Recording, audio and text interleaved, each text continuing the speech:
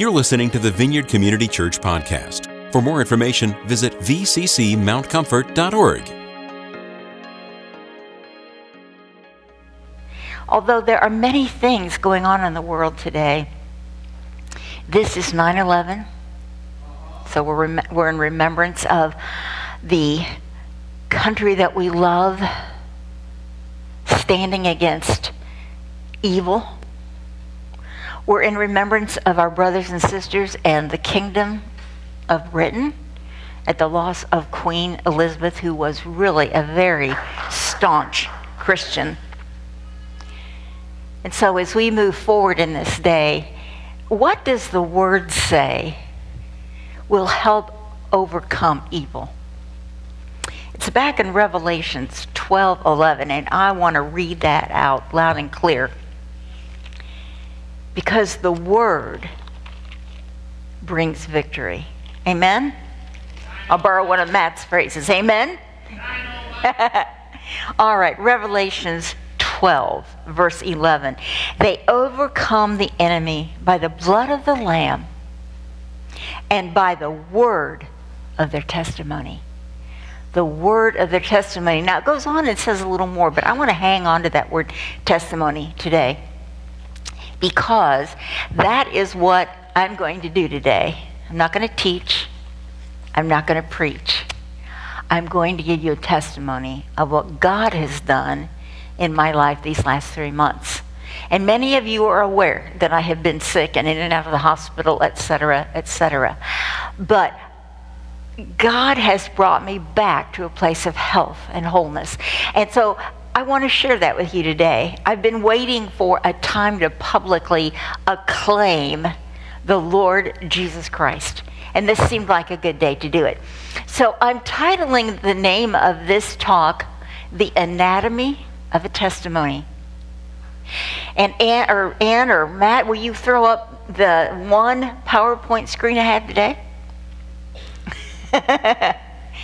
Do you know what that is, guys? That's your liver. That big brown thing up in the corner is your liver. And that actually is the underside of the liver. And the little green ducts and the little green sac is the gallbladder. Then coming down the rest of the green, you see how the ducts come and empty into, see that C-like shape? It's kind of pink there under the liver. That is the duodenum or duodenum. You'll hear that pronounced both ways. That's the first section of the small intestines as it comes right out of the stomach. And then in the arms of the duodenum is the pancreas. And this is where all my trouble started. And I wanted you to get a good picture of what happened, because if you're not a medical person, what I want to share isn't going to make much sense. But I wanted you to get a good picture, and this is up close and personal. You all have one of these. I used to tell my anatomy students that. Anatomy is a wonderful subject. You have one. It's up close and personal. All right, so I'm going to just leave that on the screen, guys. In March of this year, I became suddenly, acutely very ill.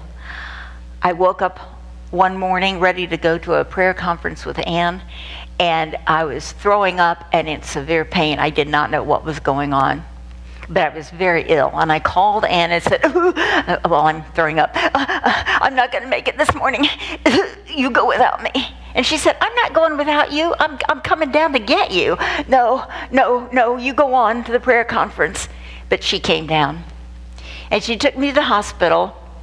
And it turns out that I was really sick. What had happened was that a stone that had formed in the gallbladder had gone rogue. And it made its way down through the rest of the green tubing, and it came to rest in a sphincter, which is a place that opens and closes in your body, in the pink area, the duodenum. And because it lodged there and stuck there, the pancreas was very unhappy. So unhappy that my lipase levels, that's a secretion by the pancreas that helps with our digestion, was higher the nurse told Rick B. was there with me, than any time they'd ever seen. Now, I didn't know all this. I was too sick, and they were medicating me, and all I knew was I was in grievous pain. Now, I've had kidney stones, and I've birthed 2 children. I understand pain, but this was off the scale. And so I laid in the hospital. That was a Saturday. I laid in the hospital about another day and a half before they were able to take me down to a procedure room and do what they call an ERCP. That means they take a scope and go down your throat and go down through the stomach to that area, and they can visualize it. And then what they did was they took that rogue stone out and they propped open that sphincter. So they sent me home the next day, and I entered into a dark place. That was so traumatic and so sudden. And you know that I care for my husband in our home, so we had no preparation for that. It really ended up being quite a traumatic event for my family and I. Sisters from the body came in, providing meals, helping me bathe, doing the dishes. I mean, all the stuff that a wife and a woman does in a home. Our caregiver came in, our sons came in, and people rallied around us. The body of Christ. I can't emphasize that enough. The body of Christ rallied around us and lifted us up off the ground. So slowly but surely, although I was still in kind of a dark place, calling out to God, but not being sure where he was. Have any of you ever been in a place where it was dark and you weren't quite sure where God was? You knew he was there, but you didn't quite know where he was. And so about 4 weeks after this event, the doctors felt I had stabilized enough. They went back in and took out the stent. And I kind of thought I was home free. The next step then was to get that gallbladder out of there so it wouldn't dump any more stones out. Well, for the first couple of days after that stent came out, I was all right, but then I started to go downhill again. I started not being able to eat at all. I started running a fever. And for 2.5 weeks, I laid in my home doing just that, getting sicker and sicker. People, again, were coming in to do meals, take care of Mike, and we didn't know what was wrong. My family doctor was in the process of retiring, so he has been my gatekeeper. He was kind of out of the picture. I was, actually kind of at the mercy of whoever was on call at the hospital. So if it hadn't been for some of the saints here in the body who came and got me again and took me back to the hospital, I'm not sure what would have happened. At one point I said, Lord, am I dying? 'Cause I didn't know. I didn't know. I felt so sick, and nothing was happening to make me better. And so back to the hospital I went back here to the East Hospital. They in the morning, they did all kinds of tests and things, couldn't find anything wrong.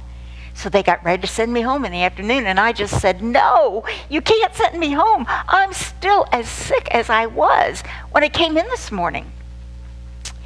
Well, they didn't quite know what to do with that, but they decided to go ahead and run another pancreatic scan. And guess what?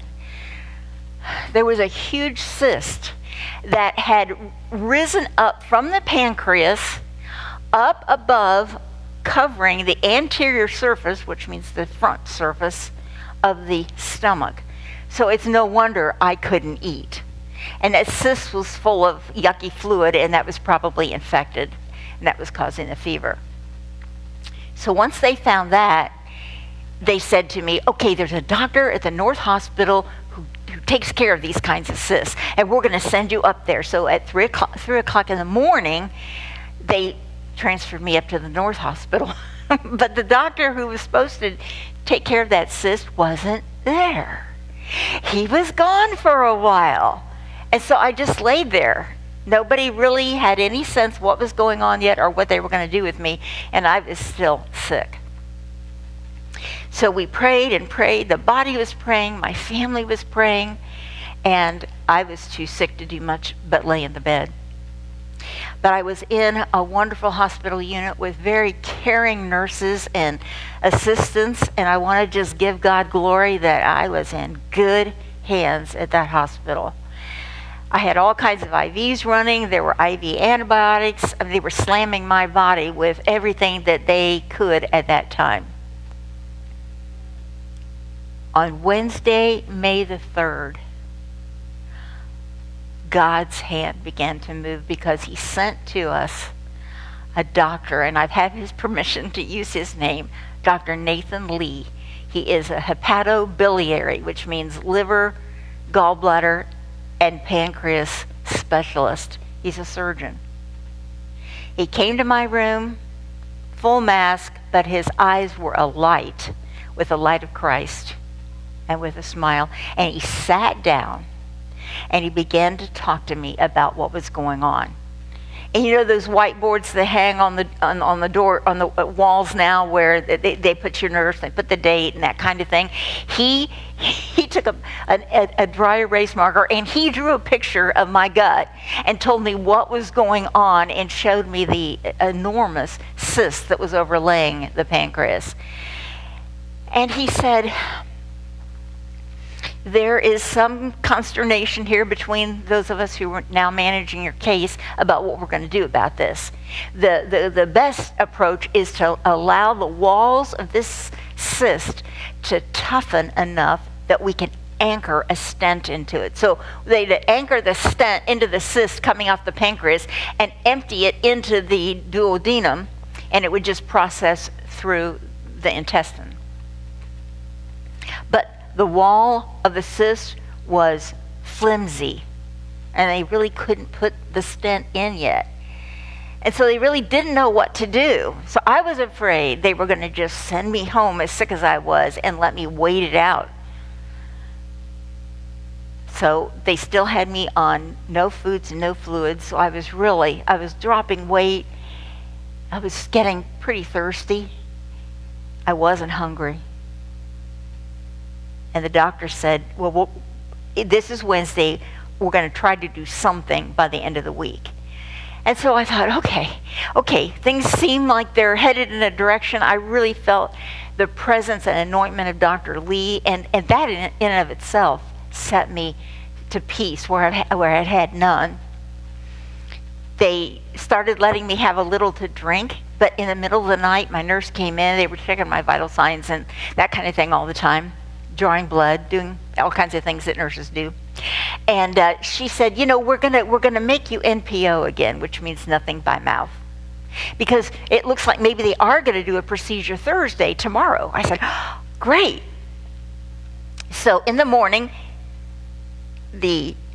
one of the nurse practitioners came in and said, no, we're not going to do anything today. Oh, here we are. Here we go again. And so I even texted my sister, don't hurry. It looks like they're not going to do anything today. But in about an hour, they came back in and said, quick, we're going to take you down for a procedure right now. So I texted my sister and I said, come, they're going to do something to me now. I don't know what, but they're going to do something. Well, when I got down there, they emphasized that whatever was going to happen now was an interim procedure. It was not going to be the end-all procedure. It was not going to bring the healing, but that it was going to get me through for a while until they could put the stent in. Well, they did that. They called it a needle aspiration. And what that means is that they put a needle into the cyst. Oh, I hope I'm not grossing you guys out, am I? Okay. They put a needle into the cyst and they withdrew fluid. Now, usually when they do that on this big of a cyst, they don't get a whole lot out. It was thick, so it's hard to get out. But when I woke up, I felt better. And the doctors came in, the nurses came in. How do you feel? I feel better. And so they began to order me some fluids, a little beefed up fluids, full liquids they call it. And I was able to have a little bit of supper that night. And I wanted to eat, and I didn't throw it up. And so I thought, oh my gosh, I'm feeling better. So in the middle of the night, the nurse came in, said, we're going to put you on a regular diet, You eat what you can, and we'll let you build up your tolerance. I ordered a full breakfast. I had an egg burrito. What's that called? An omelet. Scott, I was waiting on you. I ordered an omelet. I had coffee. I was eating, and my doctors and nurses kept pouring in that morning, "How are you?" I am feeling fine. I am feeling fine. And so there was great celebration in the church and with the family and among my doctors and nurses. And that continued over the next few days. So I was in the hospital a week, and my doctor came in, and he said this to me, my surgeon said this to me that day before I left, and again when I saw him a couple weeks later.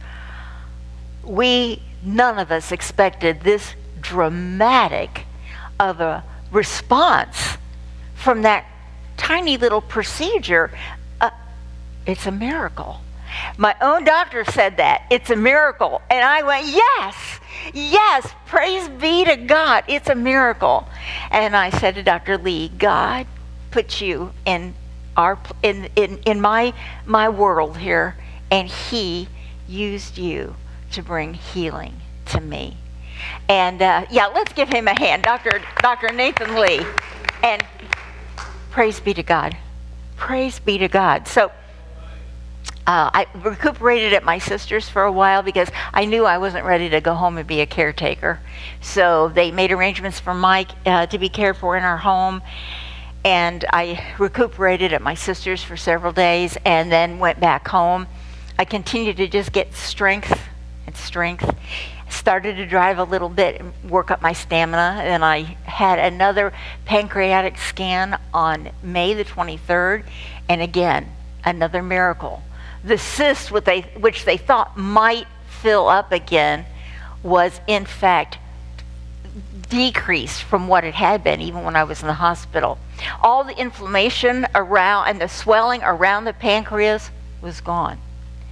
There were other cysts that were also completely not dissolved yet, but their fluid levels were really shrinking. And so my doctor on that day pulled up the old scan from May the 1st, or the 2nd, to May the 23rd, and it was incredible as I looked at it there in his office, what the Lord had done. It was so clear what the Lord had done. And he looked at me again and he said, "This is a miracle." And I said, "Yes, this is a miracle." And so I was well enough and stable enough that they felt we could go ahead with the removal of the gallbladder, which we did then in June.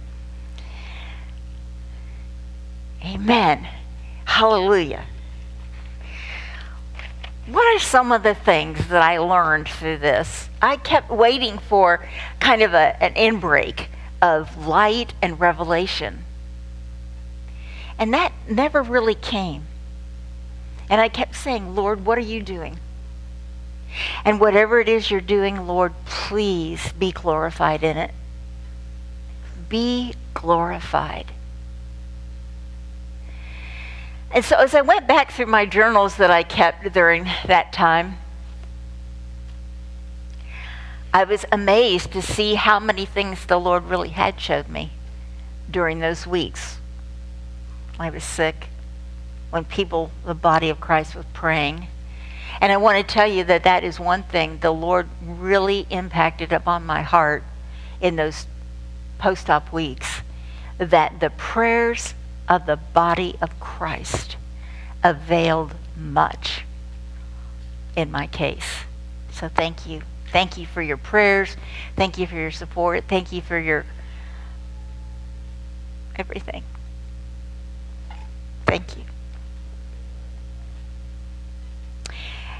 So I wanted to ask God, where were you in the midst of all of this? I couldn't see God's hand in the middle of all of that. But afterwards, I began to see what the Lord had done. I began to see his fingerprint. You know, we don't always see what God's doing in the moment, do we? We have to be willing to wait and to trust, knowing that we will see the hand of God. We will see what he did and what he was doing. And I wanted God to be glorified in this. I didn't just want to be one more sick person who got well, but I wanted it to shout aloud of God, of Jesus Christ and his Son. Jesus Christ, God's Son. So here are some of the things that I felt that I learned and that I've become deeper in. And one of the first things was I had a new longing for the deeper things of God. No longer was I satisfied to just kind of coast, but I longed for the depth of God, what he was doing, what his purposes were, how he wanted to work that through me. I cried out for a deeper trust that even though I had no understanding, by faith, I could trust God. And another thing I felt, in fact, I want to read this, 531. Another thing I felt God really did show me that was fresh. I wrote this on May 31st. We must allow the processes of the circumstances to play out. Allowing the Lord's purposes to reach their full potential, his true goodness to be revealed, and then the completion of every good work begun. So if I had insisted on surgery instead of waiting, the fullness of what he wanted to do might not have become apparent. He has such good plans for us. He is so sovereign, but he's so good in his sovereignness. But we have to give him that opportunity. And then a new revelation, a new sense of what it means to wait on the Lord. Wait for his potential in the situation to be revealed, to be made manifest. And I don't think I've seen it all yet. I think God has more to show me about all of this. As we do this, we gain a clearer perspective of God's hand and purposes and the good he has brought to bear through these circumstances. That was a major thing that I felt God show me. And now that I wait on the Lord for other things, I feel that I've reached a new level of patience. Oh, God's doing something. That's right. So I'm going to be patient. And I've noticed that that's even played out as I've been taking care of Mike at home. That I've got a new level of patience with those things that assail him. Matthew 7:8 says, every persistent one will get what he asks for. Every persistent seeker will discover what he longs for. And everyone who knocks persistently will one day find that open door. The key is to not give up. Say that with me. Not give up. Pretend you're pounding on a desk. Not give up. That means you can, no matter how bad it is, you press on. And when you can't press on, your friends, your family, pray and press on. They pick you up. They throw you in a car and take you to the emergency room. Not to give up is a key, but to hang in there. Polly's saying yes, she knows that. Hang on to God, cling to God, cling to his robe, let him drag you along in the dirt if it happens. But he doesn't do that, he carries us instead, doesn't he? Hang on to God.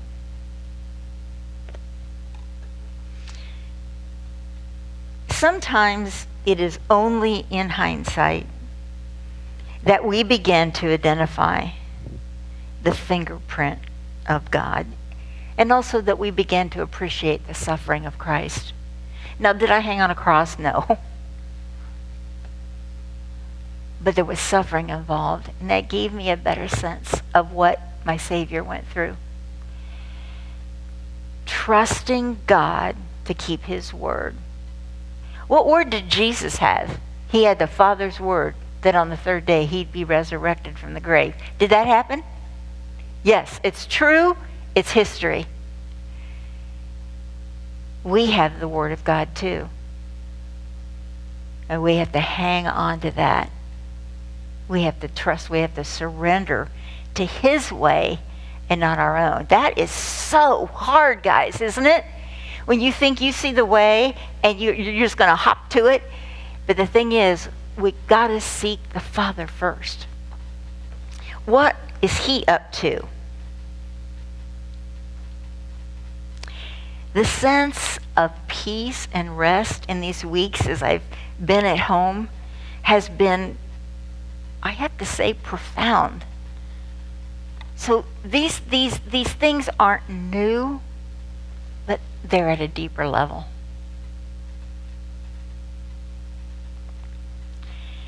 So may this testimony stand. May this testimony stand to the glory of God the Father and his Son Jesus Christ by the Holy Spirit.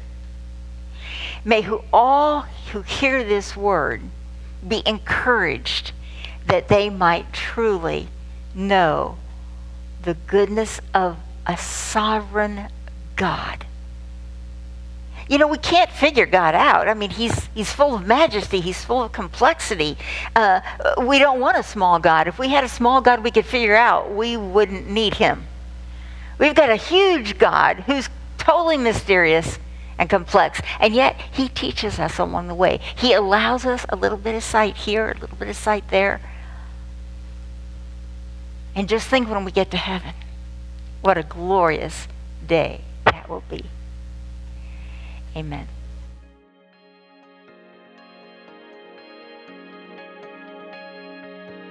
Thanks for listening to this week's podcast. To receive more audio content from the Vineyard, click the subscribe button in iTunes.